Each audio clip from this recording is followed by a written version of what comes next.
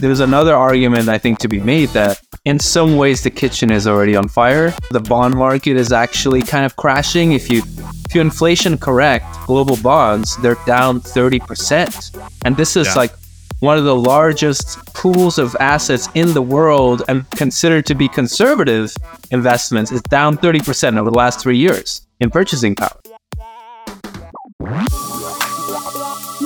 This is the Blue Collar Bitcoin Podcast, a show where average Joe firefighters explore the most important monetary technology of the 21st century. We talk Bitcoin, we talk finance, and we talk shit. We are here again for another week on Blue Collar Bitcoin. This week, Josh and myself, Dan, were thrilled to sit down with OG Bitcoin investor, as well as fintech and hard money analyst, the Tuur Demeester. Tuur is the editor-in-chief at Adamant Research, and to say that Tuur's been looking at Bitcoin for a while is an understatement. He's on record encouraging investors and fund managers to pay attention to Bitcoin all the way back in 2012, when Bitcoin was trading at $11. Not only is Tuur wildly intelligent and his insights provably timely, he's also just a refreshingly humble, honest, and modest dude. Also of note, his Adamant research reports have been published at, shall we say, opportune times to accumulate Bitcoin. His most recent report, How to Position for the Bitcoin Boom, came out in April 2023. Trust us, you need to read it. We cover a bunch of cool topics in this one, including the early days of Bitcoin, what he calls pronoia disease, Bitcoin as an early retirement bet, should you ever sell your Bitcoin, and avoiding pimps who have guns. Plebs, I also want to say here that Bitcoin isn't just powerful or pristine. It's also cool. It's cool as fuck. And fucking is pretty cool. There is no more exciting way to track Bitcoin metrics and its adoption march forward than on a block clock. CoinKite makes the Block Clock Micro and the Block Clock Mini. I personally rock both of these bad girls in my house. One is down in the basement studio and the other my wife allows and has come to enjoy in the freaking living room. Let's be real, you and I. You've wanted one of these for a long time. Just give in to the temptation, will you already? And spend some of those hard-earned sats on a block clock. Check out our affiliate link down in the notes for a discount on block clocks. And as always, use promo code BCB, that's BCB, for a discount on the best hardware wallet on the planet, the Cold Card. Tuur, welcome into Blue Collar Bitcoin. I think the last time we interacted, it was at some Miami Beach club at this soiree deal. We were smoking Cuban cigars, probably blowing them straight in your face. There were fire jugglers. There were chicks in a pool and giant see-through balls doing whatever. BitBoy was, slinging shit coins at the back of the beach. Yeah. That was a good time. It was fun interacting with you, putting a face to the name. But I think being in our basements in the friendly confines of each of our homes is maybe a little more each of our speeds. We appreciate you. Thanks for dedicating some time this morning. Yeah, you're welcome. You're welcome. It was fun hanging out that night. I think it was like whale night at the Miami conference. Yeah, it was an interesting being back there, seeing how the sausage is made a little bit. It's fun. We actually got to speak to Adam Back a little bit too, and that was really cool. It really was. Yeah, he was there too. It's really cool to see him in person. In true Back fashion, he was wearing like cargo shorts and had his backpack, and you can spot a humble pleb from a mile away, can't you, Tuur? It's like literally since the first time I ever saw Adam, it's always like with his backpack, and he's always gonna be the same. Tuur, I have long appreciated your content. I think, as I mentioned before we clicked record here, it was you and Andreas Antonopoulos that I was reading pretty heavily in 2017 when I started understanding what was going on here, trying to finally put those beginning building blocks together to figure out what makes Bitcoin different from all these other things that are proliferating in the space at the time. And I just wanted to affirm that I really appreciate, even like you did a lot of TA stuff. You did a lot of analysis of the price versus the previous bull runs and all of that, which I definitely appreciated. Definitely shouldn't have traded at all, but I did. And, ups and downs on that. But I've learned since then, it's better to just DCA, especially for me. I'm sure there's people out there that can definitely have an edge doing that kind of stuff, but it's not me. But I guess what I'm saying here is your pieces and the Adamant research pieces that you've put out over the years have been some of the most signal-packed content I've run across. And so anyone listening out there that isn't reading these things or isn't following Tuur, definitely do that. You've been on the money, especially with these Adamant research pieces over the years. And the most recent one which Dan and I both dug through intently before this talk, and then a whole bunch of the other stuff as well. But I would like to hear some of your origin stories. You mentioned in a piece that you did, it was a presentation in 2013. It was called 7 Lessons I Learned in Bitcoin. That aged extremely well in my view. Sure did. Extremely well. Tell us a little bit about your exploration of South America. You said that when you first ran across Bitcoin, it was in Buenos Aires. How did you get to South America? What was the impetus behind that? Give us a little bit of that backstory and how this all kind of dovetailed into Bitcoin. Yeah, I mean, honestly, the short of it is probably paranoia.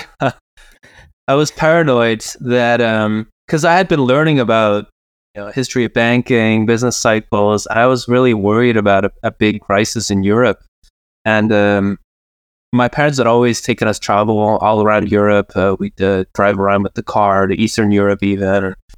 And so, yeah, when I was in my 20s, I started thinking like, man, what am I going to do? Like, I'm starting to get employment online. Like maybe I need to look around the world and see where I want to live in case of a big crisis. And then also I was author of a financial newsletter. So I also felt like as a way to like find value for my readers, like let's check out Latin America, because at least there, they know how to survive inflationary crises. Like they just happen all the time there. And so that really was like the motivation. And so yeah, in Buenos Aires, I met some people that I'd met online. They became friends. And they were like literally saying like, dude, like you gotta look into Bitcoin. And we were both like libertarian. Like we had a bunch of values in common. They're like, you gotta look at this Bitcoin thing. And they were in it already, like this 2011, and they had set up mining rigs in their basement. This is before specialized mining chips existed. Like they had just graphic cards that were running the client and mining Bitcoin. So it was just a perfect introduction to Bitcoin. And then I forget, because I made 2 trips to Argentina. One was like 2 years later. So sometimes I mix things up. I think it was on the second trip that there was a guy, Santiago Siri, who also early Bitcoin adopter. There was this, that was the second time, because the Bitcoin meetup actually had some people. Like the first one was like 5 people at a barbecue. But the second one, there was like maybe 80 people. He was like somewhat of a like low-key online celebrity. And so he was talking about Silk Road, like in Buenos Aires. He was saying like, my people, like he just had seen the light, is like, if you want to order something, any substance from anywhere in the world, you can do it with Bitcoin using the Silk. Anyway, I took a little video of that, and then my friends afterwards said like, yeah, maybe better to. So you guys did mushrooms, and then you got into Bitcoin. Yep, got it.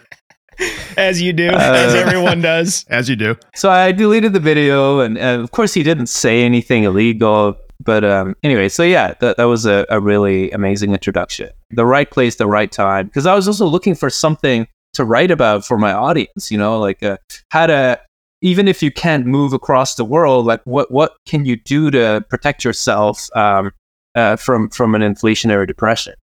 Right. Before we move on, you said something that really interests me. You are a libertarian from Europe.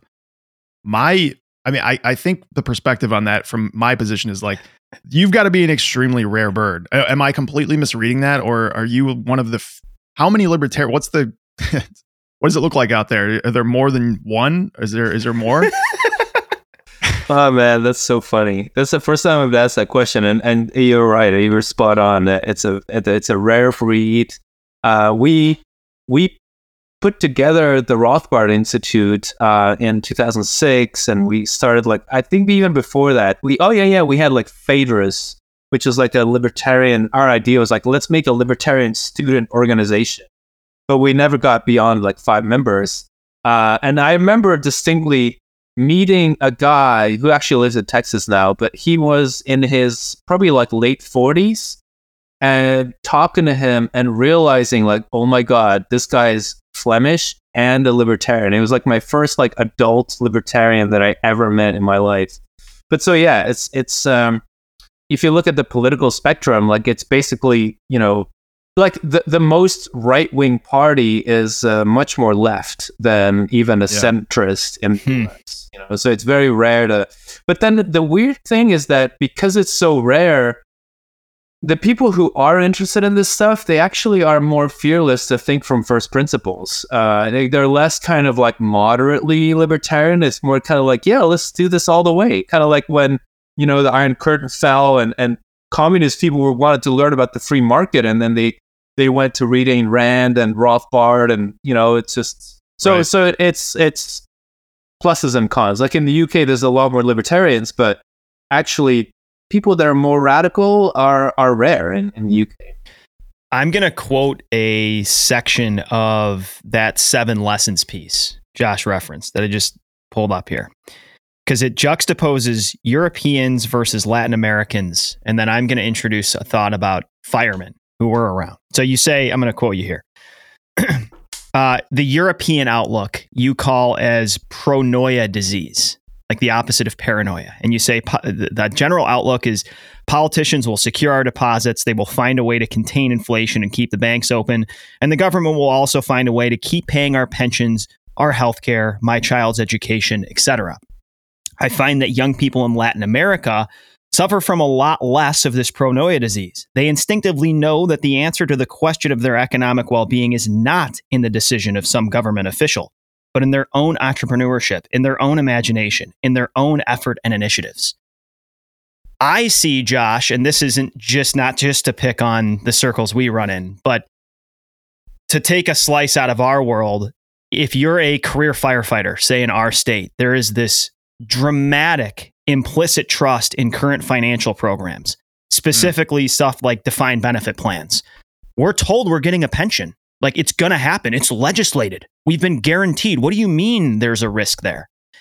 This is a deep theme that I want to hear you elaborate more on, because I think that many Bitcoiners are those that don't suffer from this pronoia disease. They have a healthy skepticism of the institutions above them.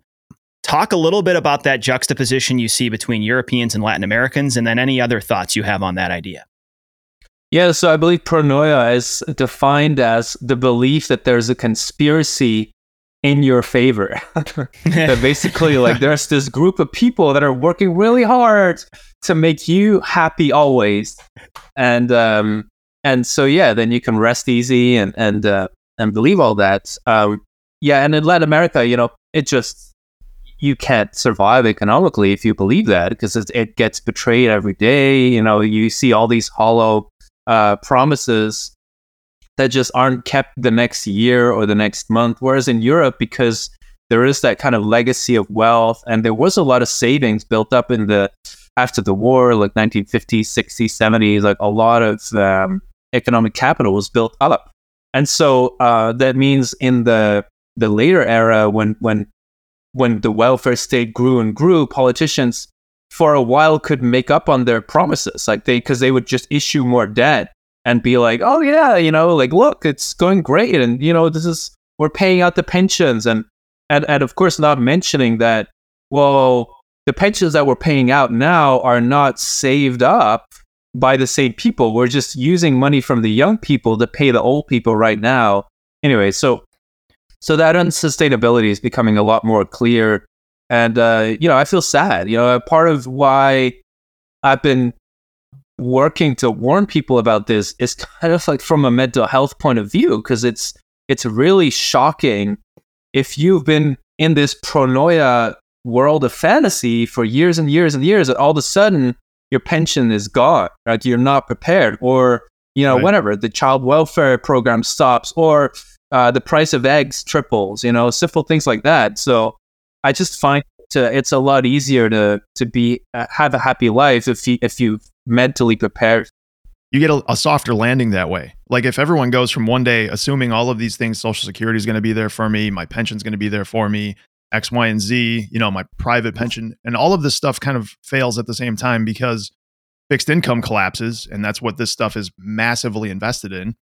Now you've got just chaos across the land, instead of having people, like, warning people ahead of time, getting them in their own, a 401k or something where they have at least some kind of nest egg on the side. They can give them some other reassurance in the case that happens. It's kind of like preppers, like crazy preppers in the US that are loading their basement full of food. Like, there's a rational way to do that. Have 30 days worth of food in case the power goes out for a little bit. But when you're loading your base, there's just a good happy medium, I guess is what I'm saying. And you Yeah. can do that and still live a pretty productive, decent life. The other thing I just wanted to chime in here on is that I think a lot of people dismiss this, what they would categorize as fear mongering, thinking that these things are going to evaporate overnight. See, Social Security hasn't gone anywhere. Or in the case of a firefighter, see, the pensions are still paying out. And I think it's worth noting, these things are very likely to just phase out insidiously. So you are probably still going, especially if you're a firefighter and you can play this whole hero card and you've got tons of taxpayer to support to at least keep the thing somewhat intact. It's very likely in my mind that you're going to get paid out something remotely close to the numbers that you're expecting. But the buying power of those numbers is going to be significantly diminished. And Josh, we are currently living through the first several years of us watching retirees lose tremendous buying power and not even notice it. Some of the guys that were here when I started, and I've only been on 7 years ago, that have retired, the amounts that they're entitled to are buying far less. And it's happened very, very quickly. And that, I guess the tragedy, but the benefit is that this is becoming more and more obvious. People are starting to realize that you need to hedge out of this systemic risk because it is there and it is actually being manifest. Yeah, the Titanic is actually a pretty good metaphor because, you could kind of see what was going on with the ship for a while before it actually sank. And it's true, a lot of the lifeboats went out empty or nearly empty in the beginning. So it's not like there's not enough room for people to move in and protect themselves. Actually, it's good for all of us. The more people are warned, the more people start taking steps, the more equally this the savings are going to look like once we're on the other side of the fiat paradigm. Because it's totally what you're saying. I've never believed that they'll stop paying out the pensions. It's just the money's got to be worthless. So it'll. Yep. They'll always keep printing enough money to cover everything, but of course, inflation is going to run way faster than they will keep up with wages and pensions. Yeah, and I think that's the concept that so many people miss. In nominal terms, yeah, you're going to get your pension, but in real terms, in real purchasing power, it's going to be massively hampered. And that's why we beat on this drum so much, and we do our little part that we think we can do to help the middle class get onboarded to some of these lifeboats, at least. From whatever way we can, try to build a narrative here that can help people understand why it is so important that they should at least have a hedge position in Bitcoin for their financial life. Yeah, that's what I don't know if you saw, but that's what I mentioned in it's funny because you guys are firefighters, that one of the suggested ways of looking at Bitcoin is think of it as homeowners insurance for your financial portfolio. And then, because people don't expect their house to burn down, but they do have fire insurance. And so it's similarly, Bitcoin is going to pay out a large amount if the inflation burns down your portfolio. Yeah. That's my hypothesis, at least. Yeah. No, I think the three ways you broke that down, we'll get to those in a little bit, but those were succinct. I think they were really, really good categorizations of how to view this, how to move your way into it, and if you want, how to potentially retire early. Before we move off your presentation in 2013, you said something else in 2013, which was really eye-opening, especially back then when I think the price of Bitcoin, I looked it up on, it was like December 7th, 2013, when you did that talk, it was $650 or so. And you said, we shouldn't be afraid of estimating the future potential value of one Bitcoin in the range of 100,000 to 1 million. In other words, the risk-reward ratio of Bitcoin is still extremely positive. You were calling between 100,000 and a million in 2013, which had to be absolutely feeling preposterous to a lot of people then. A hell of a lot less preposterous now. Has that range changed for you at all? Do you still feel like that's a pretty rational range for this to end up in the next decade or so? And how did you feel about saying those numbers back then? Yeah. Absolute numbers make less and less sense nowadays. I could be saying Bitcoin is going to be $1 trillion. If it all depends on the inflation. And so you can kind of look at how the wealth is divided in the world. And I think some estimates are that there's $500 trillion worth of global wealth. And some of these things are just hot air and they're going to evaporate. And you could say maybe Bitcoin is going to be 100 trillion, like maybe 1/5 of all the wealth. And I find it hard, like once you push beyond that, it's kind of like really like how can money be worth more than what half of everything? Like that's pushing it. But if you're thinking like 10%, 20% of everything in the world, yeah, why not? So like estimates of like a $3 million Bitcoin is actually not crazy in today's, dollar value. 3, 5, somewhere between 1 and 5, something like that. You're talking about $3 million worth of purchasing power as it stands today. Yeah. Not just $3 million because it all hyperinflated. Yeah, exactly. You know what I'm saying? Yeah. No. I do mean, and again, this could take, because we're talking about almost like a shift in religions. Like it's really a big paradigm shift. So it might really take a generation. Like this might be, our kids or maybe even our grandkids that are looking at purchasing power like that. But then again, the thing is also like we're not operating in a vacuum. Like if Bitcoin was Bitcoin and we were like in the 1950s or something where like fiat hadn't gone crazy, then maybe the growth would have been a lot slower. But things are, I think they're just, the meltdown is not very far away, I'm afraid, and in the fiat world. How has for someone that's been in as long as you have, how has the trajectory gone compared to what you expected? And this may be a tough question to answer, but if I had told you when you gave that talk that we'd be sitting at the valuation we are today with the people talking about it today, would you have said, that's about what I expected, maybe that adoption's slower than I expected, that's more dramatic than I expected? Put yourself back in those shoes and think through kind of where we are today in comparison. Yeah, I remember 2020 feeling very far away. So if I would do projections, it would be like, in 2020 maybe, so I might have said like maybe 100,000 by 2020 or something like that. I don't think I would be that surprised that we would be here, although I would be surprised that we went to 65 in 2021, and that we're now only at 30 2 years later. This is a long bear market, so I would be more surprised at how it went rather than where we're at today.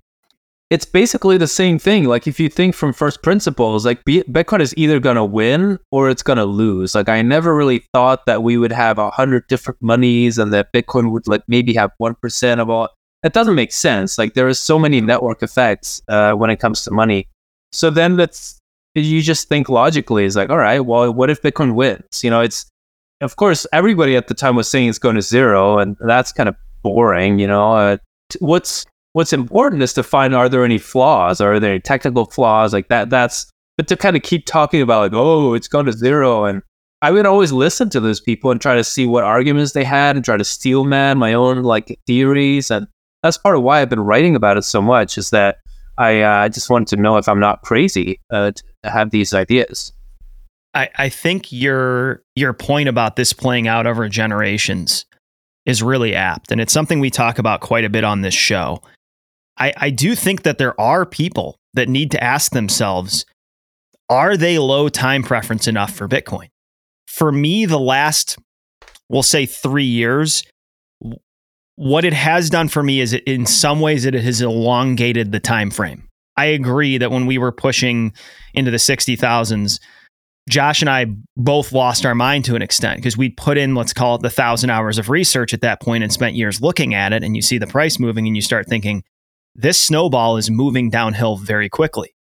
The last few years, I'm not saying that can't happen. I'm not saying that there won't be dramatic moves, but I think it's caused me to take pause and take a step back and think through the time frame I'm looking at. I'm as bullish as ever. I'm as enamored and captivated as ever at the implications of Bitcoin. And I think there are some signals that are just remarkable about who's talking about it and how it's entering public discourse. But having said that, there are things that could happen. There are dynamics at play that could cause this thing to work itself out over not years, maybe decades, right? And so you need to kind of sit there and that factors into position size too. Are you ready, willing, and able to wait? Let's throw out a number, 20 years for this to reach the valuations you expect. And I think that should come into play for people of different ages and different mindsets as they allocate here. A question I have that I'm curious is, what do you think is the biggest hurdle Bitcoin has overcome since you've been involved? And what is the biggest hurdle that you still see ahead for Bitcoin? Yeah, I mean, the obvious one, of course, is adoption. Like Bitcoin did have adoption, now it has adoption. I think we're maybe talking about 7 to 10% of the population in advanced economies has some exposure to Bitcoin. I could be wrong, but I feel like it's in that range. Like we're it's that same feeling of like the internet in 1995, where like everybody knows what it is, and a bunch of people are very actively involved. So it has that feeling, and I think surveys would probably confirm that. But so yeah, that feels like a bit of a cop-out to just say adoption. I think the biggest challenge was in 2015, 16, early 17, the block size wars. Yeah. There's a great book about it, which Great book. I'm embarrassed to say actually haven't read. But It's I know good. Jonathan, he It's is a worth reading for sure. fantastic researcher, and it must be good. Like all his other research was just top notch. And so, but I also, it's like I lived through that whole thing, and so I will definitely read it at some point. But yeah, so basically, that was really the only time that I can remember that there was a big push, a very substantial push to try and change Bitcoin's constitution, to really try and change some of the very basic rules that Bitcoin operates under. And it's a kind of it's one of those clauses. It's not obviously not explicitly, there is no constitution, but there are certain values that are embedded in the code and in the white paper and in the cypherpunk movement. And one of the values is that is censorship resistance. Basically, that you want to have a network that can't be attacked very easily. And so that means that the trade-off leans towards being conservative in terms of how resource intensive it is to run a full Bitcoin node. And people always think like, oh, but the blockchain size is only, I actually would have to look it up, maybe like 500 gigabytes today or something. So we can let that run because it's, what is it, $100 for a 1 terabyte drive or something? But the bottleneck is actually censorship resistant bandwidth. So because you have to relay all that information up and down the internet, and you might be in a communist country or a country where there is censorship. So it's censorship resistant bandwidth. And that's where the whole argument comes in to keep the blocks small. And so at the time, these Bitcoin startups they wanted to grow fast, they wanted to expand, and they didn't like that all of a sudden we saw transaction fees that were climbing and making it harder to like buy a cup of coffee with Bitcoin because Lightning wasn't really there yet, the Lightning network. Right. So that was scary, to see like a lot of Bitcoin startups and miners all band together to try and, really crank up the block size and have a hard fork and crank up the block size. And so the fact that we overcame that is huge. It was an enormous precedent. It's like a civil war, and we survived it. We were on the sidelines back then, having very little understanding of what was going on. I remember, I don't know if it was like September or October when the SegWit stuff happened and the split happened. It was wild, and I had no idea what to do or what to think about it because I was so new to the space. But after grokking it 6 months to 8 months later, realizing the gravity of what just happened, it was pretty substantial. And I wish I could go back and understand it the way I do now, but you just can't do that.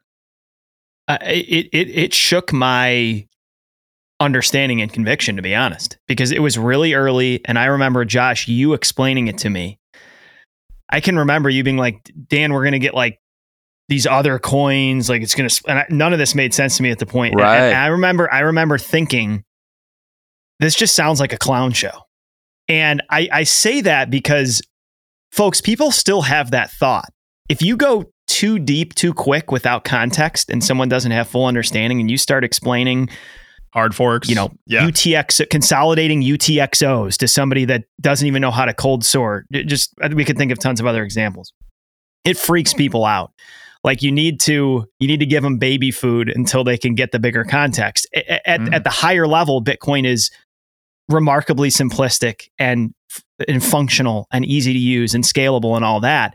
But if you give people too much too quick and you just vomit into their mouth at some party, it could scare him away. And I remember that could have had that effect on me. And I think it probably did hamper my interest in taking a bigger position size, which honestly, in fairness, made sense back then. There were more unknowns. I think people that entered, say, in the last few years, even from our history tour, we weren't around when you were, but even like the ecosystem has changed so dramatically since 2017. The narrative surrounding Bitcoin, the adoption, even the altcoin conversation, like the advent of quote unquote Bitcoin maximalism just was in a totally different space, even back in 2017. Yeah, because from a technical point of view, like engineering wise, I was never worried that these alternatives. So I maybe just to back up for the audience.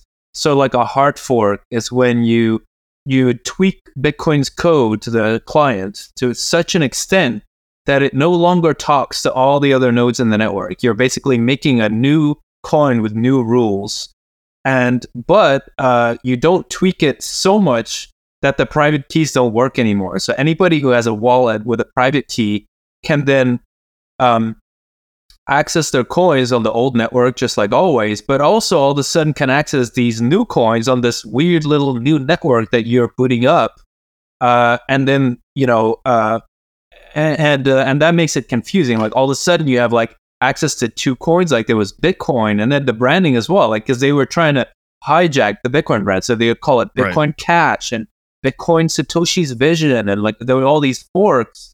Like from an engineering point of view, I was never worried because it was very clear that the Bitcoin core developers, they knew what they were doing. They didn't waver.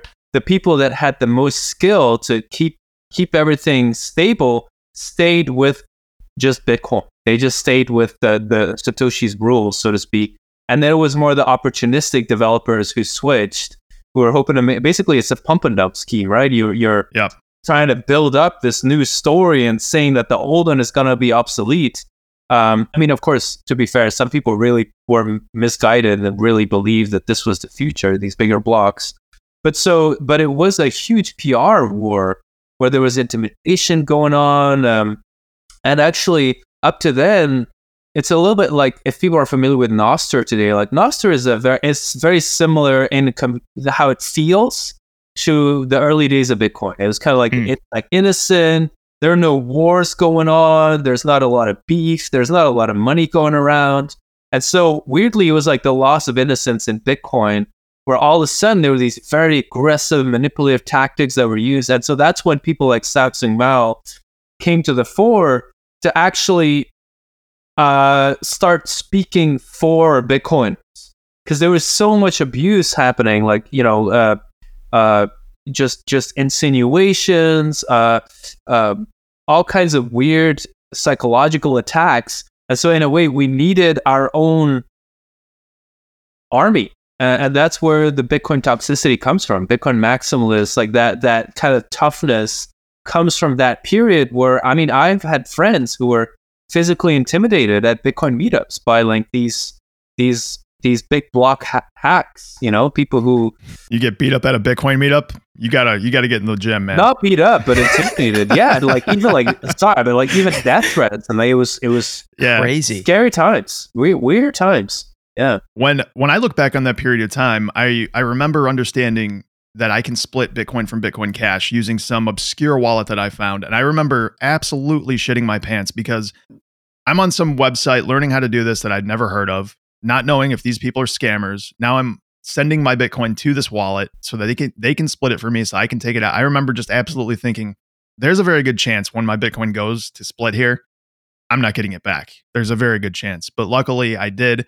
And then the other thing that scared the pants off of me was immediately, well, maybe not immediately after the split, but I'm sure you guys remember, Bitcoin Cash went to like 50% of the value of Bitcoin very rapidly. Yeah. And I was like, I'm sitting there looking at this like, holy shit, is this going to overtake? So I'm kind of riding the fence at that point. Like, what do I do here? Do I sell this shit? Do I hold on to it? So I held it because you don't want it. You just hedge your bets. You don't know what's going to happen here.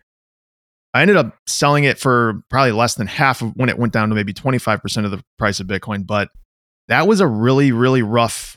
I mean, we were in some serious swells back then watching all of that play out. And it wasn't easy it was not easy to parse through as somebody who's entering the space.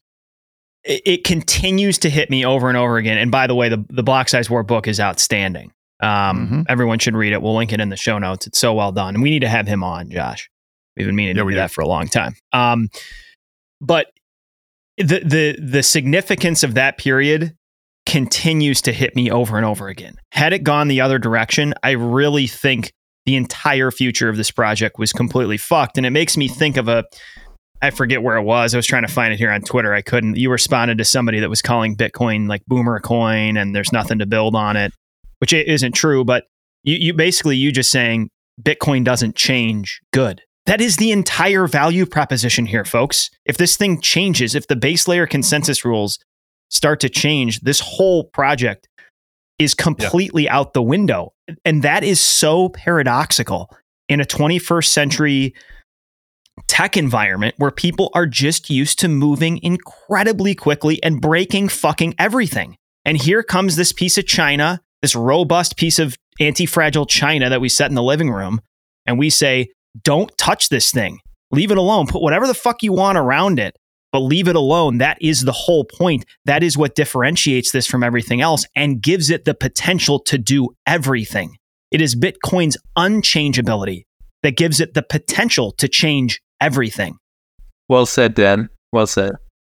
No, while we were on the topic of talking about Bitcoin Cash and altcoins, in the past tour, you've recommended that people kind of hedge their bets or buy some altcoins in maybe 2015 in that range. You mentioned that it's not a bad idea to have some alternative currencies just because you don't know what's going to happen. Some of the major cap ones, and you've since changed your mind. Specifically in your last piece, you urge people not to waste their time and energy and money on altcoins. Can you maybe elaborate on what it is that changed in that 4 or 5 year period of time, actually more like 7-year period of time, between when you thought it was a decent idea to have your bets hedged in altcoins versus now when you think in the crypto space, quote unquote crypto space, Bitcoin is the only thing that's worth your time, effort, and money? Yes, I wrote it down and I want to answer it, but would it be okay if I just harken back quickly to our conversation about the block size wars? So I was just remembering that one of the things that made it so scary, that whole idea of like Bitcoin splitting and all of a sudden bigger block Bitcoin, maybe it's going to win, is that actually we had that parallel universe of Ethereum that was up and coming, and where they actually had a smart contract, the DAO. You can look it up, THEDAO, the DAO. Massive amount of money went into the DAO because it was it had a profit, a promise of profit, and blah blah blah. It was all a bit harebrained, but really, like, I think they put about 7% or something of all Ethereum into that one contract, and then it got hacked. And basically the core developers, what they did is they created a hard fork and bailed out the whole network. So they created a new coin and decided then to give everyone a bailout in that new environment. And so the old Ethereum still exists. It's Ethereum Classic. So it's just a shell of itself because all the developers moved. And so it was weirdly like this parallel reality where the bad guys win. And I'm not saying that, it's evil for them to want to do that, but it's so dangerous to create a precedent where you're going to bail out companies or, exactly. You want Bitcoin to just be boring and objective and kind of like gold. Like, you're not going to change the physical properties of gold just to rescue some company.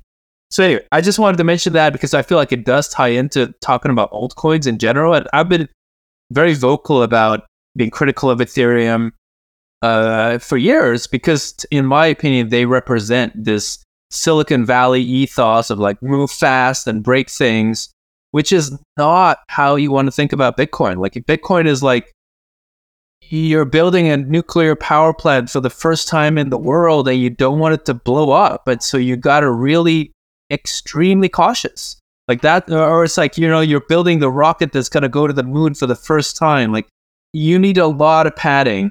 And you don't want to move fast and break things. So anyway, that as a prelude to the altcoin discussion. If I could just add something there, it's just Bitcoin is reality. If 5% of Bitcoin gets stolen from somebody, there is no one that's coming to save you. This isn't where no one's going to hard fork Bitcoin to save that 5%. Like it's as if your gold got stolen out of a vault. I'm sorry, but we just can't conjure the gold back for you. You either need to go figure out how to get it back yourself. It just isn't going to happen. Whereas in the world of these altcoins where there are entities or people that are in charge who can manipulate or can change things, it's not reality. Like it's a fugazi where people are in control. It completely disregards the entire reason for this stuff to exist in the first place, which is to keep the control away from, the hands of people generally. Like that is the point of Bitcoin. It's to keep central planners out. It's to keep people from manipulating. It's to keep human manipulation out of our money. That is what Satoshi's original intent was.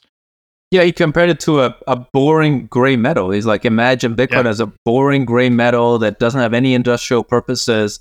The only difference is that you can send it through a communications channel. Like, would it get any value? So yeah, it's he saw it as like inventing a new atom on Mendeleev's table, like in the digital world. Absolutely. So yeah, about those, it's true. In 2015, I wrote a report, had a position for the Bitcoin rally, and in that report, I was like, when you invest, you buy Bitcoin, but you might also want to buy a little basket of altcoins. It's like, allocate this much, and that was before the big altcoin, bubble. That came in 2016, 17. Yeah, I mean, I say altcoins like that's like the old-fashioned way of saying it because it's like alternative to Bitcoin, but most people nowadays they speak about crypto. Right. Also, pre-Lightning Network. I just wanted to add this is pre-Lightning Network scaling too. Completely different climate that if you never lived through, there wasn't a solution for scaling at this point and throughput. Right, or privacy. Privacy was an issue as well. I mean, I think there was a lot of confidence that Bitcoin could scale if you talk to the smart people, and that it would have to happen modularly, like it's in layers, like it's happened now. But you're right, the concrete, protocol of Lightning didn't exist yet, and so actually that is the narrative that a lot of these altcoins were built on. Is like, we have way bigger blocks, we have much more higher transaction speed. Bitcoin can only do like 3 transactions a second. Like it's terrible. It's just so ridiculous looking back, right? But so yeah, that was a big one. Then they had narratives about, we are quantum resistant. If quantum computing takes over, then you can just crack the Bitcoin code and you'll be able to hack into any wallet. Like that was another like narrative. And then Ethereum's narrative in the beginning was like, but we have smart contracts. You'll be able to do JavaScript on the blockchain. Like, it was... Yeah, the world computer. And then later that was also tied in with that they're faster than Bitcoin. So like you can compute on the blockchain, like calculate all this stuff. Whereas Bitcoiners were just saying like, look, this is a long-term project. Let's just build a stable base, like in a building, like build the foundation really stable. And then Satoshi always wanted smart contracts, but it's just a matter of doing it securely and safely. So it's really like walk before you run. So all that to me is a prelude. And so back in 2015, there was some discussion about, is the particular proof of work algorithm that Bitcoin uses, like, is it actually going to work out? Are there any... It was like the discussion about the unknown unknowns. Like, are there things that were not foreseen that could cause problems where maybe we do have a silver to Bitcoin's gold eventually, where there's a bit of a different trade-off? Because there were so many... Of course, in theory, there was like, yeah, we'll put layers on top of Bitcoin, but like, I don't know, you couldn't... They weren't there yet. So it was just a lot harder to assess like how able is this particular Bitcoin code able to do, in terms of doing that. So that was my thinking about altcoins. I also was thinking about the analogy of, yes, there's going to be a long tail distribution. In a free market, usually there is a winner, but then there's a lot of like smaller competitors. I looked at like programming languages where you saw that there's one really big one in terms of adoption, and then there's a lot of smaller ones, or like human language, like English is very dominant, Chinese, but then it trails off quickly. So that was kind of my thinking back then. And then gradually over the years, it just, to me, became more clear that no, Bitcoin is just a simple protocol like the shipping container, or like the, what's another example? Like TCP/IP, right? The protocol underlying the internet, and like those kind of things. And so there's too many network effects to really want to switch to using multiple at the same time. It doesn't make sense. And in the report, I make the comparison with the nucleic acids protocol, which is this section. Yeah, a difficult way of talking about DNA and RNA. Basically, that is the way that information is encoded in the biological world. Like literally every organism uses this protocol to store the information of the physiology of animals and plants, and to pass it on. And so if you were to invent a new protocol, you would be up against all the, like, Darwinism would turn against you. Like all these organisms could attack you, just how like Bitcoin miners could switch and start attacking whatever new little network comes up and tries to compete with it. So there's a big moat there in the biological world, and I think also in the Bitcoin world. Man, that theme of basically Darwinism and natural selection building off of the constancy of that nucleic acids protocol. Really? That's akin to what you've alluded to, and I mentioned a second ago, of simplicity and immovability at the center, allowing for ingenuity and development at the edges. Right. But you're right. If you insert, and I'm just regurgitating you here, I think from this, I think it's your most recent piece that was in, if I remember. Yeah, it is. Which we'll also link. It's titled "How to Position for the Bitcoin Boom." Basically, when you compete against that nucleic acids protocol, sure, you're not just competing against the protocol, you're competing against all of the natural selection and innovation that's been enabled by that protocol. And that gets to the essence, the very core of why challenging network effects is so freaking difficult. Like Jeff Booth often says, you need a minimum 10x improvement to meaningfully compete with another entrenched protocol or industry or company. And this is why it's another theme that takes time to marinate for people before you put it on the grill, is that just to create another Bitcoin accomplishes absolutely nothing, because Bitcoin is so much more than Bitcoin. It's everything built on top of, within and outside and around Bitcoin. I think you just said that better than I did in the report. Thanks. I'm literally just, basically, this conversation so far, Josh, has just been us reading Tour and then telling Tour what he wrote. We're just prompting Tour towards the LLM right now. We're just prompting him with his own prompts, and he's just doing all the work for us. Well, but then for me, it's the same. I mean, we're all just kind of little cells in a big tissue. Because for me, it's the same. Like I read forums and I read things, and that goes into what I write. Dan and I often joke about we're just a couple of clowns who love to read, and we love condensing this stuff into what we just regurgitated on here. Whether we do it eloquently or not, is up for debate, but that's what we do. Like, we're not the thought leaders in the space by any means, but we do nothing, folks. Engorging ourselves in information and then regurgitating it back out. We'll apply more butter to the muffin here and say that if you have not read Tour, you need to. Said more eloquently, more lube to the butthole. I thought you were going to say more lube to the Bitcoin miner or something. No, not at all. No. So another... so you mentioned TCP/IP and how that's the backbone of the internet. There was, I'm grasping for the competitor you mentioned in your report. Oh yeah, but Gopher, that was actually right? Gopher. WWW, because there's another. Oh yeah, that's right.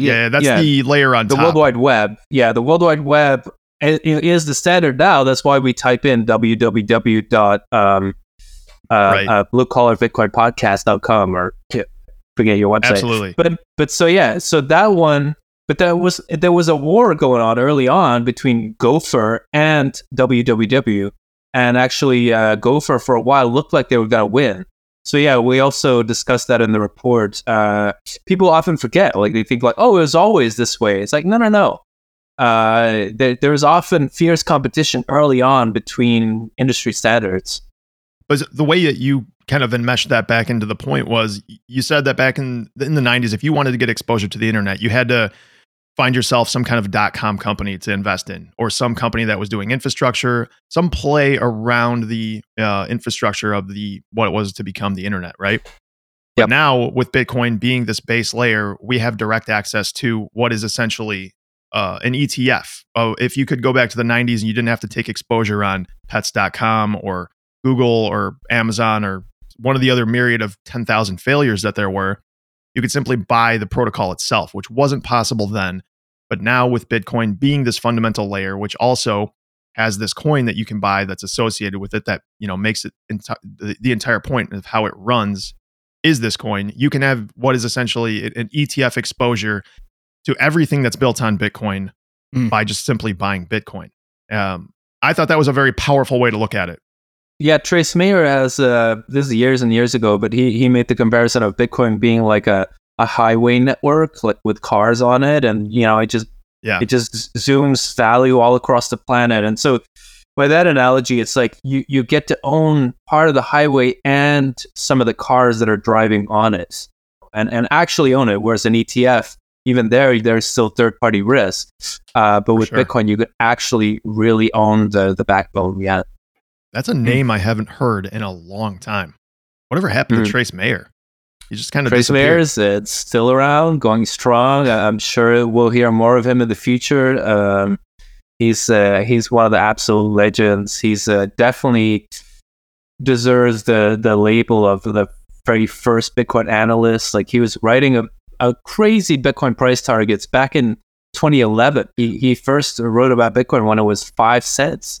Like, I'm like, I'm boasting as I was $5 and they 5 cents. We're talking about a market cap of like, I think it was like not even $1 million or something. Maybe like $5 million. God, that's so unbelievable. Like, people that have the foresight for that. So yeah, like, and he came from the gold world. Like, he came from the world of gold and also privacy. And then he's also he has a master's in accounting, so he had this really great way to analyze Bitcoin. Like, definitely a lot of the concepts about network effects and just things that we use all the time come from Trace Mayer. That's why I kick myself in the ass so much, because I was a huge gold bug after 2008. I read about Bitcoin in 2011, remember thinking this is never going to work. God, I just kick myself in the ass every day, but you can't go back, it just is what it is. Like, I remember for my newsletter, I was researching this startup from Italy that was doing cold fusion, LENR, low energy nuclear reactions, and they had like built this thing, and they had proof that it worked with videos, and like they were raising money. So, but that was a scam. So, that's the thing with Bitcoin as well. Like, early on, there's so many things that fail. So, we got to be careful to not have that survivor's bias of like, oh, I was stupid to not see it early on. It's like, no, like a million things failed as well. Right. That's a really important theme. It's easy to look back and kick yourself. And even from our vantage point, the 2017 environment, 2018 environment was different. And I think this gets back to like risk adjusted returns. And I think for someone that feels like they're late to the party, they're not, because it is easier and more comfortable to take a significant position size in this climate, in this environment, with these people entering the fray. Much more easier to do. Yes, the price is 30,000, but there's a lot fewer unknowns in 2023 than there were in 2020, than there were in 2017, than there were in 2012. And that'll continue to march forward. And I think that the risk components of this asset continue to decline precipitously as adoption moves out. So I just say that to encourage people not to kick themselves, because the opportunity is still there, and the downside, there's a safety net there underneath the trapeze that wasn't when a lot of quote unquote OGs got in, like yourself. I think in 1 or 2 decades, no individual is going to do single sig transactions on the Bitcoin blockchain anymore. And so for you to be able to tell your kids, like, I was sitting in my basement, like, sending a Bitcoin on the main chain, that makes you absolutely unironically an OG, in my opinion. Yeah. So that means all the Bitcoiners today, like, because you can only do 3 transactions a second, and the fees are going to go up.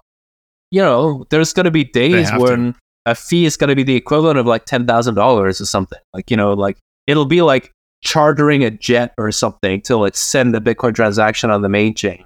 And so that'll be like all the corporations are going to be doing that, and of course wealthy Bitcoiners. So yeah, I think it's so early still. It's like spinning up your own mail server, like that kind of thing. Like, who does that anymore? Your own email server, that right. kind of thing.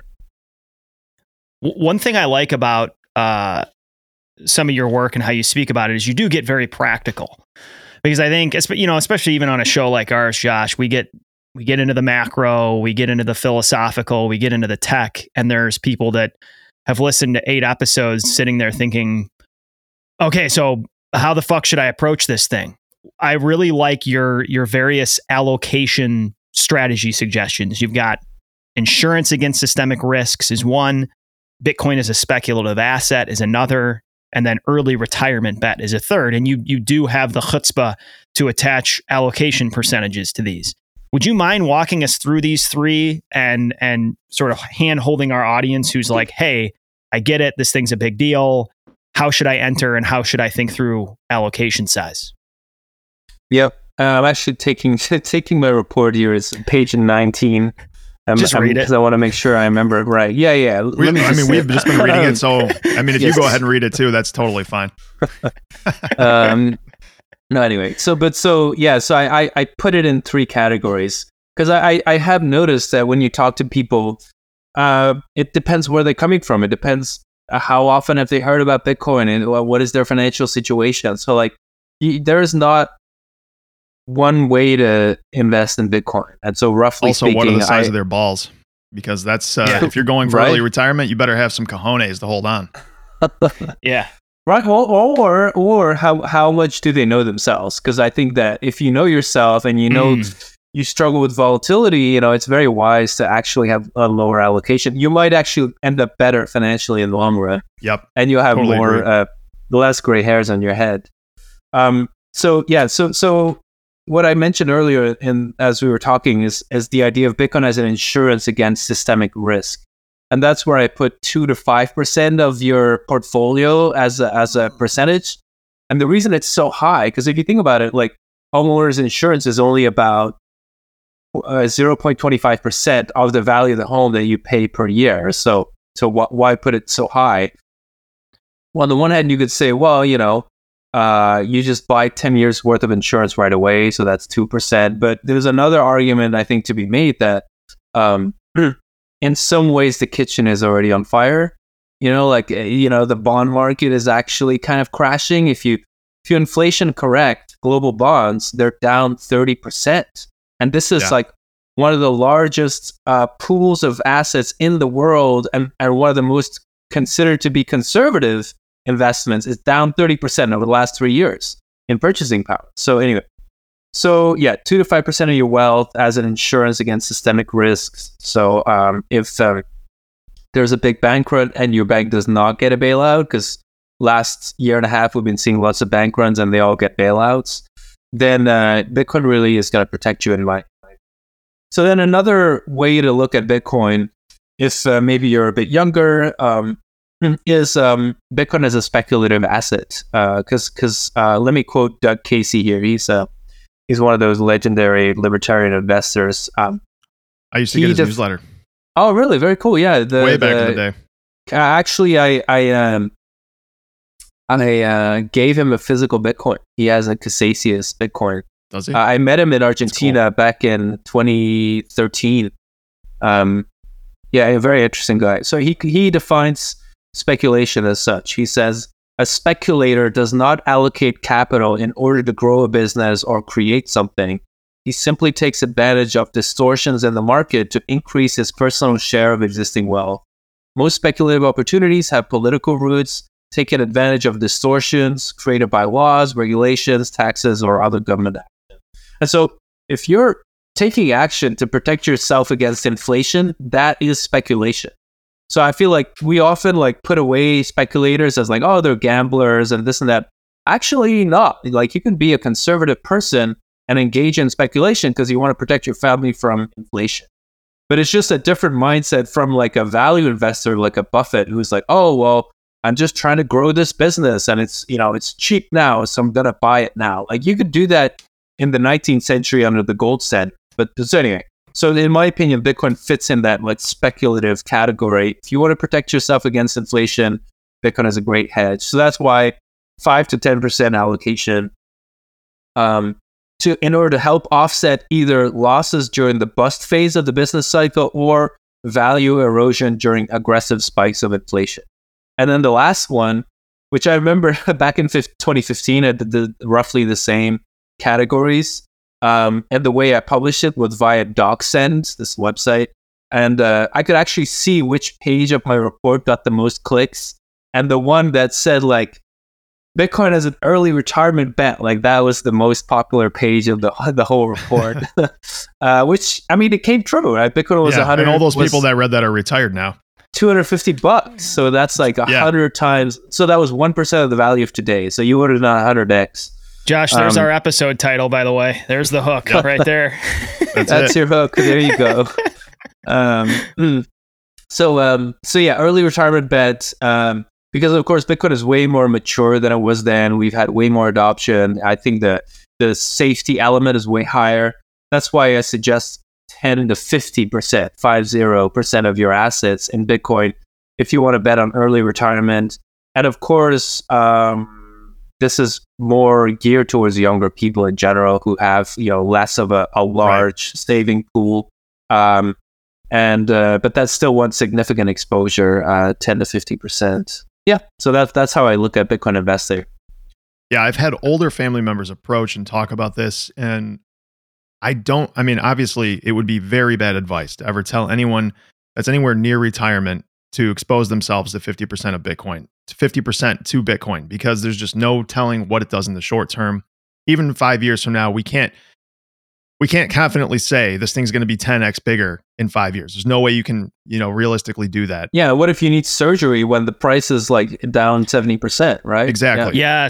Yes. Yeah. You don't want your relatives eating cat food because you told them to put 50% of their income or their retirement into Bitcoin, and now you got to support them. So let's keep this realistic. Younger people who've got more time to recover from, an issue or have a 40-year runway before they need to retire, I think it's a proposition that makes sense for some people. And strong, reliable cash flow and plan Bs. You hinted at it earlier, Tour. Too much Bitcoin can mean that you end up with less in the long run. I think through anyone that's aware of Bitcoin, Tina, he publicly divested from some of his stack earlier, I don't know, it was like last year or something. I think he's still got a huge percentage of his net worth, probably somewhere around 50%. But he took some risk off the table. He's just like, I cannot afford for this thing to go down to, I don't know what the numbers were. I'm pulling things out, 10, 15K. Like if that happens, he's irreparably harmed. And what he's doing is selling way more Bitcoin than he's comfortable with. So too much can mean less for certain people. These really big allocation strategies are for younger, incredibly cash flow consistent individuals. We're as bullish as anyone, but just don't be stupid. Don't get completely raptured, especially because you have to consider it's very likely you're probably people may be listening to this podcast 2 years from now when we're in the middle of a bull run and they've lost their freaking mind, which I get. We've been there. Just when you're most raptured by the asset tour is when public hype's the highest. And so people have a tendency to get emotionally wound up, and a lot of Bitcoin, you have to earn your stripes for a few years because the chances are good you entered high and you're going to have to go through the low. I was going to add, and consider even the best case scenario where you put a significant amount of your wealth in Bitcoin and you're on a rocket ship and Bitcoin goes up, 5x in a year. If you're in the US and you sell within that first year, you're going to face really steep capital gains tax, really steep. Daddy Uncle Sam's going to take you to the washers.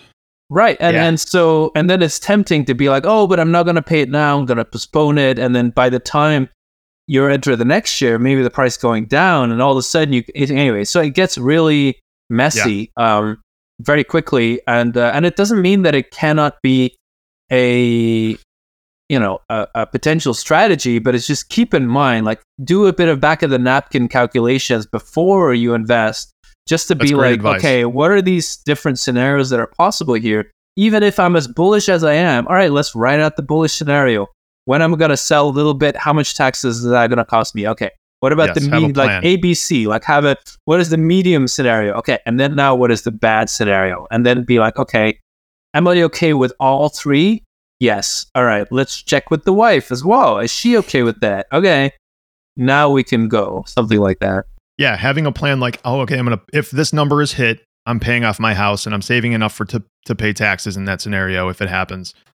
That's a plan that is worth pursuing for a lot of people. Like, that just makes your life easier. And it's not all about just getting extremely rich. Saving your money and investing your money is about making your life easier.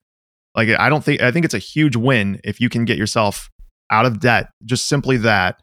And try to retain as much Bitcoin as you can, but there's nothing wrong with taking some risk off the table, taking some exposure off. Yeah. And, divesting even into some other assets when you've seen that this thing, did what you expected.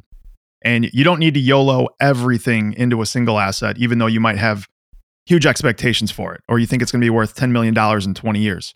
Like, you still got to live your life. Yeah. One of the hard things is as well is that in these bull runs is that oftentimes it kind of, at least in the Bitcoin's history, it has coincided with all other speculative manias that happen at the same time. And so, even though it's easy to mistake the world for yourself sometimes. Like, I'm a conservative guy, I just invested this much in Bitcoin and now it's going up and I'm on this rocket ship. Keep in mind that a lot of the other people who are piling in and pushing the price real high, they may not have diamond hands like you do, right? They may be just very opportunistic, but YOLOing, Wall Street bets, all that stuff. And so, all of a sudden you're on a train and 80% of the train are degenerate gamblers. So, like, keep that in mind too. Like, you can, like, it's just, I just find it, to me, is one of the biggest challenges is to not mistake the world for myself. Is like to not assume that everybody else has the same mentality that I do. And so it's hard actually to not get caught up in the speculative mania once you're on it. Like, hard. We both were there when Bitcoin went to 65K. I thought we were going to go over 100. I really did. Oh, so did I. Yeah. It was such an unexpected thing for it to do what it did, that double top where it faked everyone out. The pump fake got everybody. Everyone expected that same crazy fervor straight up like in 2017 or 2013 or 2015. Anyway, yeah, it totally pump faked that time. And it's kind of like what you expect out of markets. Expect exactly what you don't expect, because when everyone is in the same direction, expecting the same thing, more often than not, something very unexpected happens to the majority of the participants. It's fun, and it's also extremely hard to be contrarian. It's so hard to be contrarian. You get caught up, right? Everybody's excited. And then in the bear market, everybody's apathetic. Totally. I also think a cautionary tale to the novice crypto bro who has not yet been fucked by the long dick of capital gains tax. Like, one thing we've found is that and this is a beautiful thing in a lot of ways, but it can also be a little bit of a trap, is there are a lot of people that get into Bitcoin and we would say, unfortunately, more broadly crypto, that have no trading, finance, even real investing background, right? This is their introduction. And so they're not just taking gains into USD during bull runs, they're moving from token to token, creating all these different taxable events, and then sitting there in the bear market unaware that capital gains even exist. Like, these, we've seen this, we've watched this. I've shared a conversation on the show of me saying to someone like, how did that work? Do you move that stuff? Like, what's the deal with the capital gains? Just out of curiosity. And the person was like, what are capital gains? Oh my God. Oh my God, dude. Holy fuck. And yeah, certainly you could maybe take some losses or whatever, but people are, a lot of them, completely blind to this. And so if you are that new crypto entrant and trader who's riding some high and thinking this is easy, be very careful when and how you're moving coin. Now you can take the outlook of like, oh, I'm going to stay dark, dude. No, and I don't mean to be like a statist cuck here, but I will, because people will knock on your door. It's not like people in this space are the only ones using digital tools. Josh and I have gamed out unbelievably realistic scenarios that are obviously occurring and will occur more, where the IRS also has tons of tricks up their sleeve with data. There's some simple queries you can run on the places people are trading and onboarding where they don't even need an agent. They can write an algorithm that says, if someone did this and they haven't done this, send them a piece of mail. And that's going to increasingly happen. So just be careful if you're out there trading. And Josh couldn't resonate anymore of like the point of Bitcoin is to empower average individuals, right? Both here in the United States, our demographic being the middle class and below, but internationally. And if you're harnessing an empowerment tool but creating exorbitant stress in your life, it's doing the exact opposite of that. And at least our early crypto experiences, because to our audience is aware, but we were similar. We had this diversification outlook of kind of a minority crypto position with a big Bitcoin position. But even having that and messing with it and moving from thing to thing, I just remember being stressful and messy, and we paid some of the consequences of some of those moves from a gain standpoint that I just articulated. Absolutely, yeah, absolutely. And keep in mind, I know that it's only going to be a fraction of a percent of your audience who even thinks about dodging taxes, but a blockchain is designed to store everything forever. So you're gonna run the rest of your life. It's like no, just don't. And by the way, I shared this tweet that I did in 2018. It was I don't know if you see it in the chat there.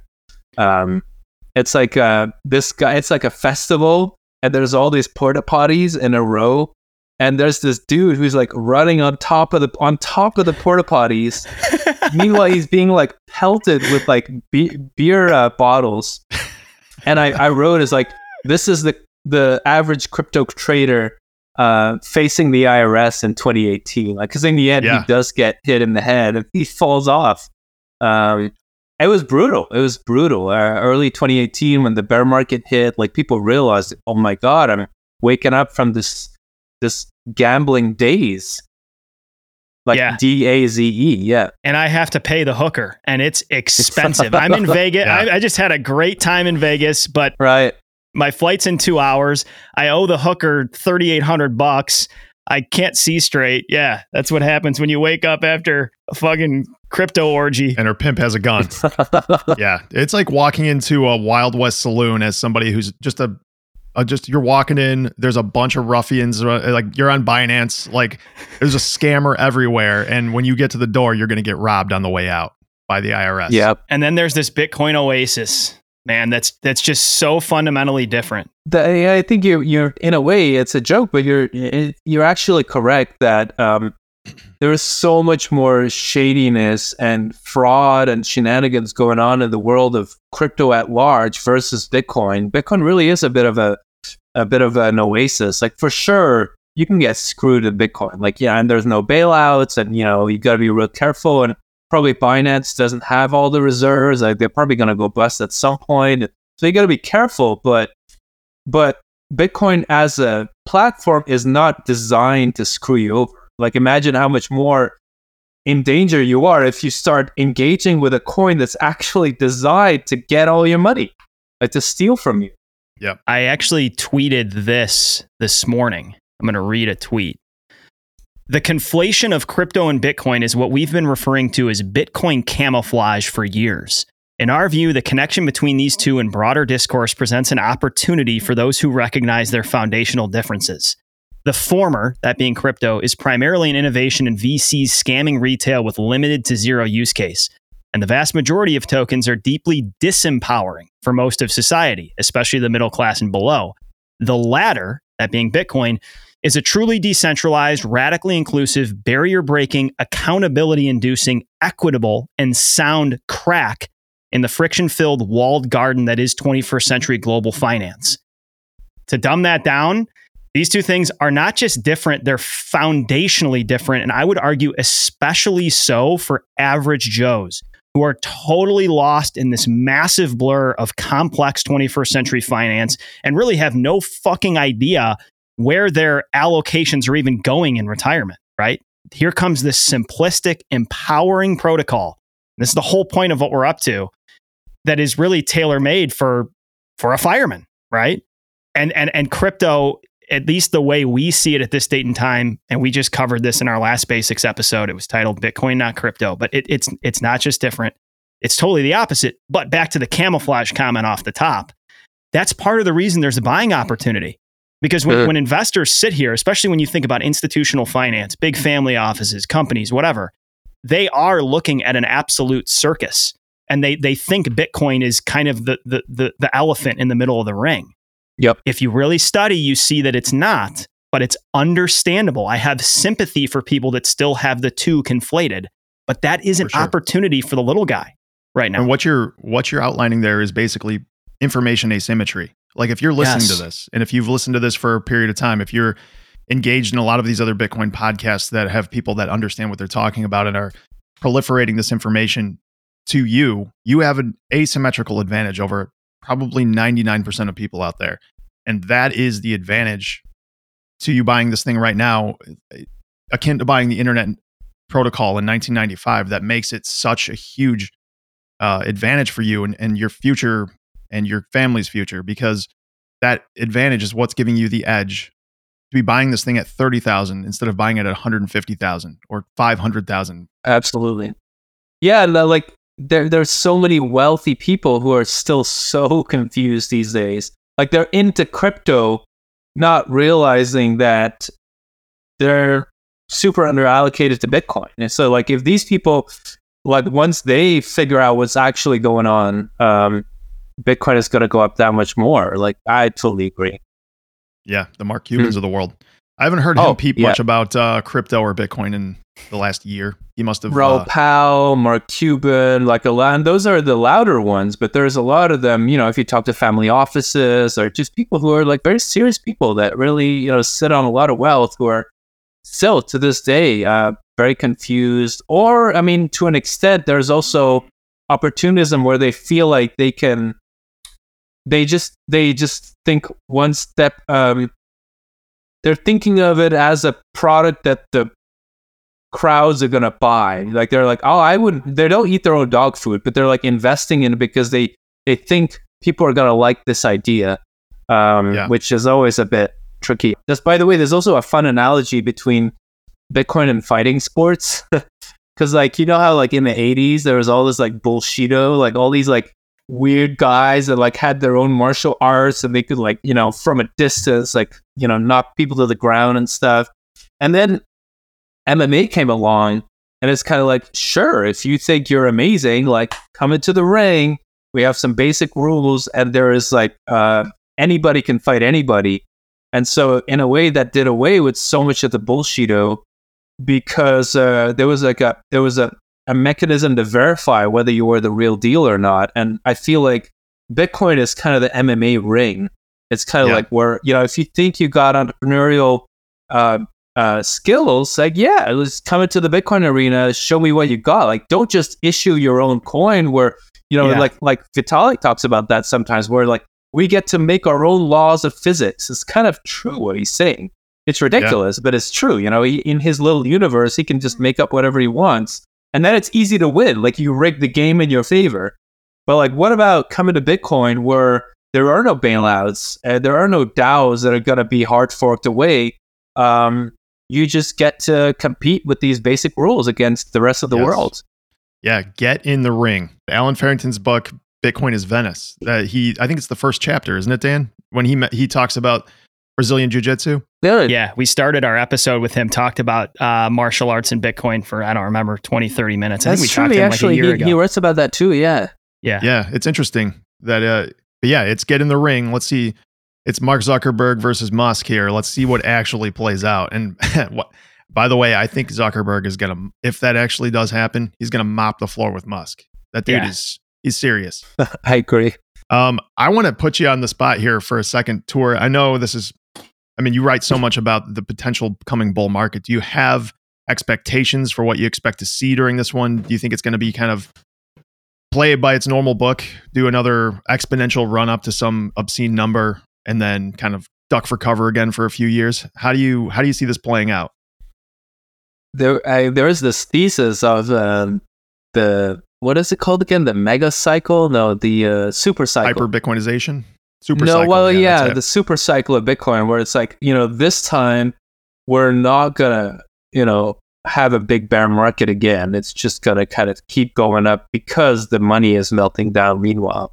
And that's kind of a model where, how like you see these Bitcoin price charts that are logarithmic that kind of like have an arc to them like that.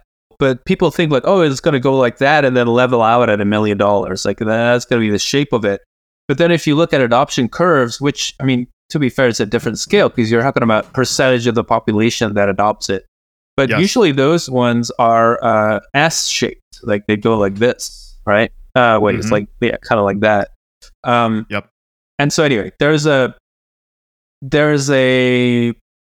an argument to be made that if we see that we can see a similar shape of the Bitcoin price, where at some point we're actually going to speed up again. Whereas in the beginning we had a big speed up from 2010 to 2012, where we had massive percentage of gains, and then it leveled out more, and we could actually go up very fast like that again, which is kind of the Weimarization of the price. Like a gold ounce didn't change in quality during the 1920s. Even though the price went to $1 trillion marks, it was just the money that melted down. So anyway, I don't think cycles are going to go away because human emotion is just always there. And if once people believe that something is a sure thing and everybody bets on it, that disproves the theory. And that means we're going to overshoot and we got to correct. And so there's always going to be, but I think nominally speaking, I think the crashes are going to become a bit more shallow and shorter lasting, just because the inflation is going to be running up more and more over the years. For this cycle, I mean, I think I like the saying of like, there's no fever like Bitcoin fever, because people said that about gold in the past, right? If there's a gold rush, it's like there's just nothing like it. And so you can't say like, oh, it's going to be another one of those run-of-the-mill Bitcoin cycles, because once you're in it, it's insane. You get these rallies that are just like, holy hell, we just doubled in price. Like this is trading like a penny stock, right? I mean, this doesn't happen to assets that are like $500 billion. I think people are going to be surprised at how high we can go in this cycle. I mean, I think in the report I say north of 120,000 because I want to be, I want to kind of have a reasonable confidence band of what I predict, but we could go way higher, and it's going to be a wall of worry, right? We're going to have corrections on the way. That's why it doesn't go up in a straight line. Like people have to adjust to this new environment, and a lot of people are going to feel FOMO, and then anyway. So, and on the chart, it's going to look probably similar, but it's just, the environment is going to be different. There's going to be more political hostility towards Bitcoin. So I think some of the pullbacks, remember back in 2017, the pullbacks were often about trust in the Bitcoin system. Like, oh, is there going to be another, I don't know, a big block? Are they going to win or not? Like it was this kind of like weirdly civil war, like an internal conflict. And I think now the scares are going to be more like some big government that makes like a big statement or cracks down, or, I feel like that's more what we're up against. You mentioned Weimar Germany, something that I've studied a lot, and I know Dan has too. The gold price during that decade was extremely volatile. I mean, it whipsawed up and down as people regained confidence in the mark, as people lost confidence in the mark. I think comparing this to that is probably apt, but it's also, I want to remind people, don't get greedy. I mean, expose yourself to as much as you can reasonably, but don't start leveraging, because if you start leveraging, you get whipsawed back down and you lose your entire investment in that situation. Leverage is your enemy in this, especially when things are volatile like that. Unless you're, a 1% trader, just don't expose yourself to that, because you're just going to get yourself a lot more gray hairs, as Tor said earlier. I would maybe tweak that. I would maybe say like, make a separate bucket if you're gonna like add leverage, like make a separate bucket. Keep it below 5% at all time. Don't allow yourself to go above it. If it goes to 0, you just lost 5%, because you're going to spend 5% of your of your assets to pay off the debt. I mean, of course, if the price goes down, that percentage might go up and you might end up losing 20%, even though your initial leverage was only 5. So anyway, like, because it's one of those things where like, yeah, don't drink, but if you got to drink, Yeah. Do it responsibly. Yeah. With the Weimar thing, if you went too long gold early, you ended with no gold. Back to what we were saying earlier. But that's so mind-blowing when you think about what gold did. I think it was you, Tour, that wrote in one of your pieces, maybe it's someone else, sorry if there was something to the effect of, if you heavily invested in, I don't know, video streaming in the 90s or something, you lost everything. Or something along those lines. Like you can be early. The timing and the technology need to match, and you need to hedge those risks if the timing and the investment aren't there. Yeah, I think I even say that in the report in the section about whether you should invest in Bitcoin startups, because I think Bitcoin is a sure thing, in my opinion. I'm fully allocated. In terms of conviction, but that doesn't mean that every Bitcoin startup is going to be great. Some of those are going to be overestimating what Bitcoin can do in the short term. So they're going to be the equivalent of having a video streaming company in 1999, which by the way is what Mark Cuban kind of had, right? He had that and then he got a big exit. Yeah, he sold Yahoo, I think. Yeah, and then it just did nothing because it was way too early. Like it went to zero. I've heard him talk about the timing on that. He just got purely lucky. He sold like 6 months before the whole .com crash. I mean, perfect timing. Gotta have good timing, I think Russ Hedman actually in the Silicon Valley in the show is a little bit based on Mark Cuban, because I think ROI was his company. This is a digression, but this is a fictional comedy show. I've seen his company episodes. was ROI. It was like radio on internet. So it's like, I think it's like a pun. It's like a little jab at Mark Cuban. We could, the problem here, Josh, is the next questions that I'm thinking about asking are going to end up in another 40 minutes. So I think I'm going to use the self-control not to, unless you got something you really want to throw in. Cause this hour and a half has been, it's been awesome. Really, really spectacular tour. We'd love to have you back on another time. Sure. Because there's a myriad of questions we could go at from here. But any handoff you want to give to your work?